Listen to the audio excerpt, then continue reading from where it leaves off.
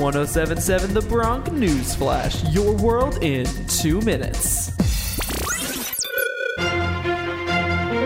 This is your Bronc News Flash, your world in 2 minutes. I'm Tommy Franks from Ryan University.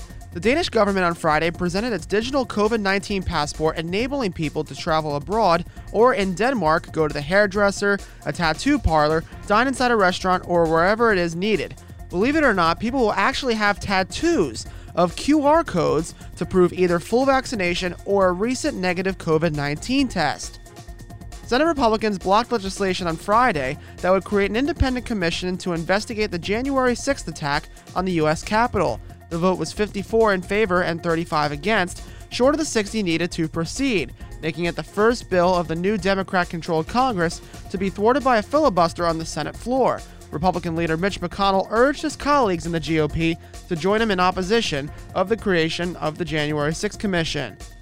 Well, speaking of that January 6th Commission, former New Jersey Governor Tom Kean Sr., a Republican, has come out in support of a commission, saying that the event marked an important point in our history and that it is worth investigating. Here's what he said to NJ Spotlight News. Armed forces have attacked our capital and gotten into it.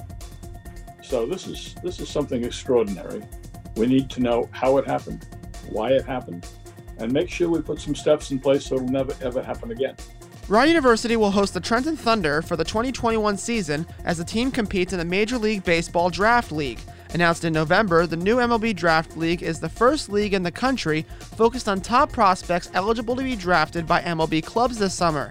With the 2021 MLB Draft moved from June to July, draft-eligible players will have a unique opportunity to showcase their abilities and gain exposure to MLB clubs and fans. The Thunder was the New York Yankees affiliate from 2003 until becoming a founding member of the MLB Draft League. And that is your Bronc News Flash, your world in 2 minutes. I'm Tommy Franks. That was 1077 The Bronx News Flash, your world in 2 minutes. To hear more episodes, you can go to 1077thebronx.com/newsflash. See you next time, only on 1077 The Bronx.